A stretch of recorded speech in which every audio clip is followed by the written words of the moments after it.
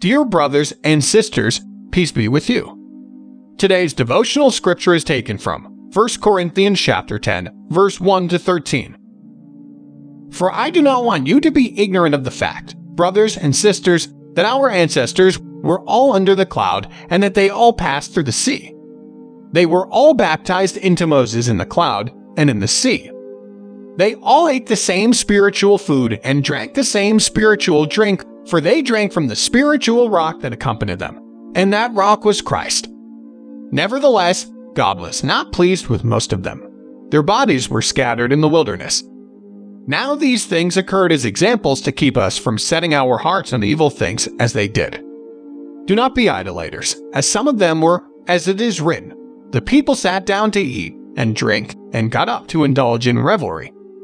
We should not commit sexual immorality, as some of them did, and in one day 23,000 of them died.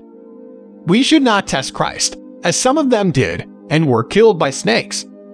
And do not grumble, as some of them did, and were killed by the destroying angel.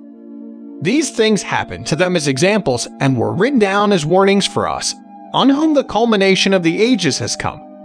So, if you think you are standing firm, be careful that you don't fall. No temptation has overtaken you except what is common to mankind.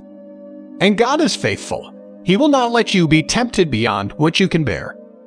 But when you are tempted, He will also provide a way out so that you can endure it. Let us pray.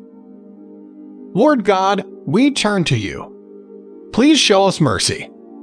Amen. God is merciful and forgives your sins. Today's devotion is brought to you by Growing Faith at Home Ministries.